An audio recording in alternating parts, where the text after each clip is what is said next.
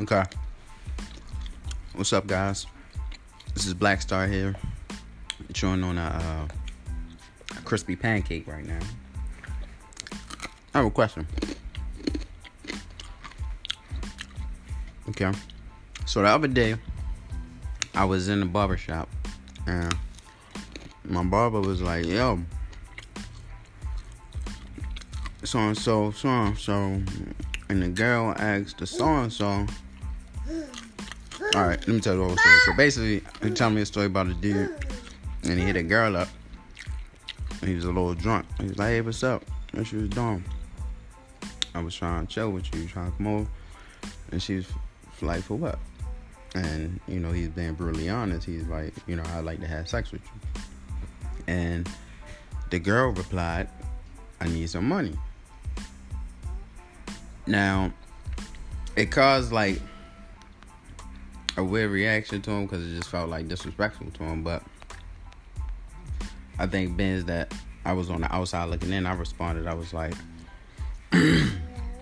yeah, if it was a full package involved, like if the girl would have had dinner prepped, made it a whole experience, you know what I'm saying? Because if you think about it, average dating, you know what I'm saying, you'll probably go out to dinner and probably spend like $150 on food and drink, right?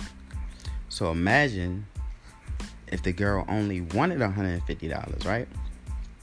And then later on in the week, she won't feel like she's being used just for her coochie and stuff, right?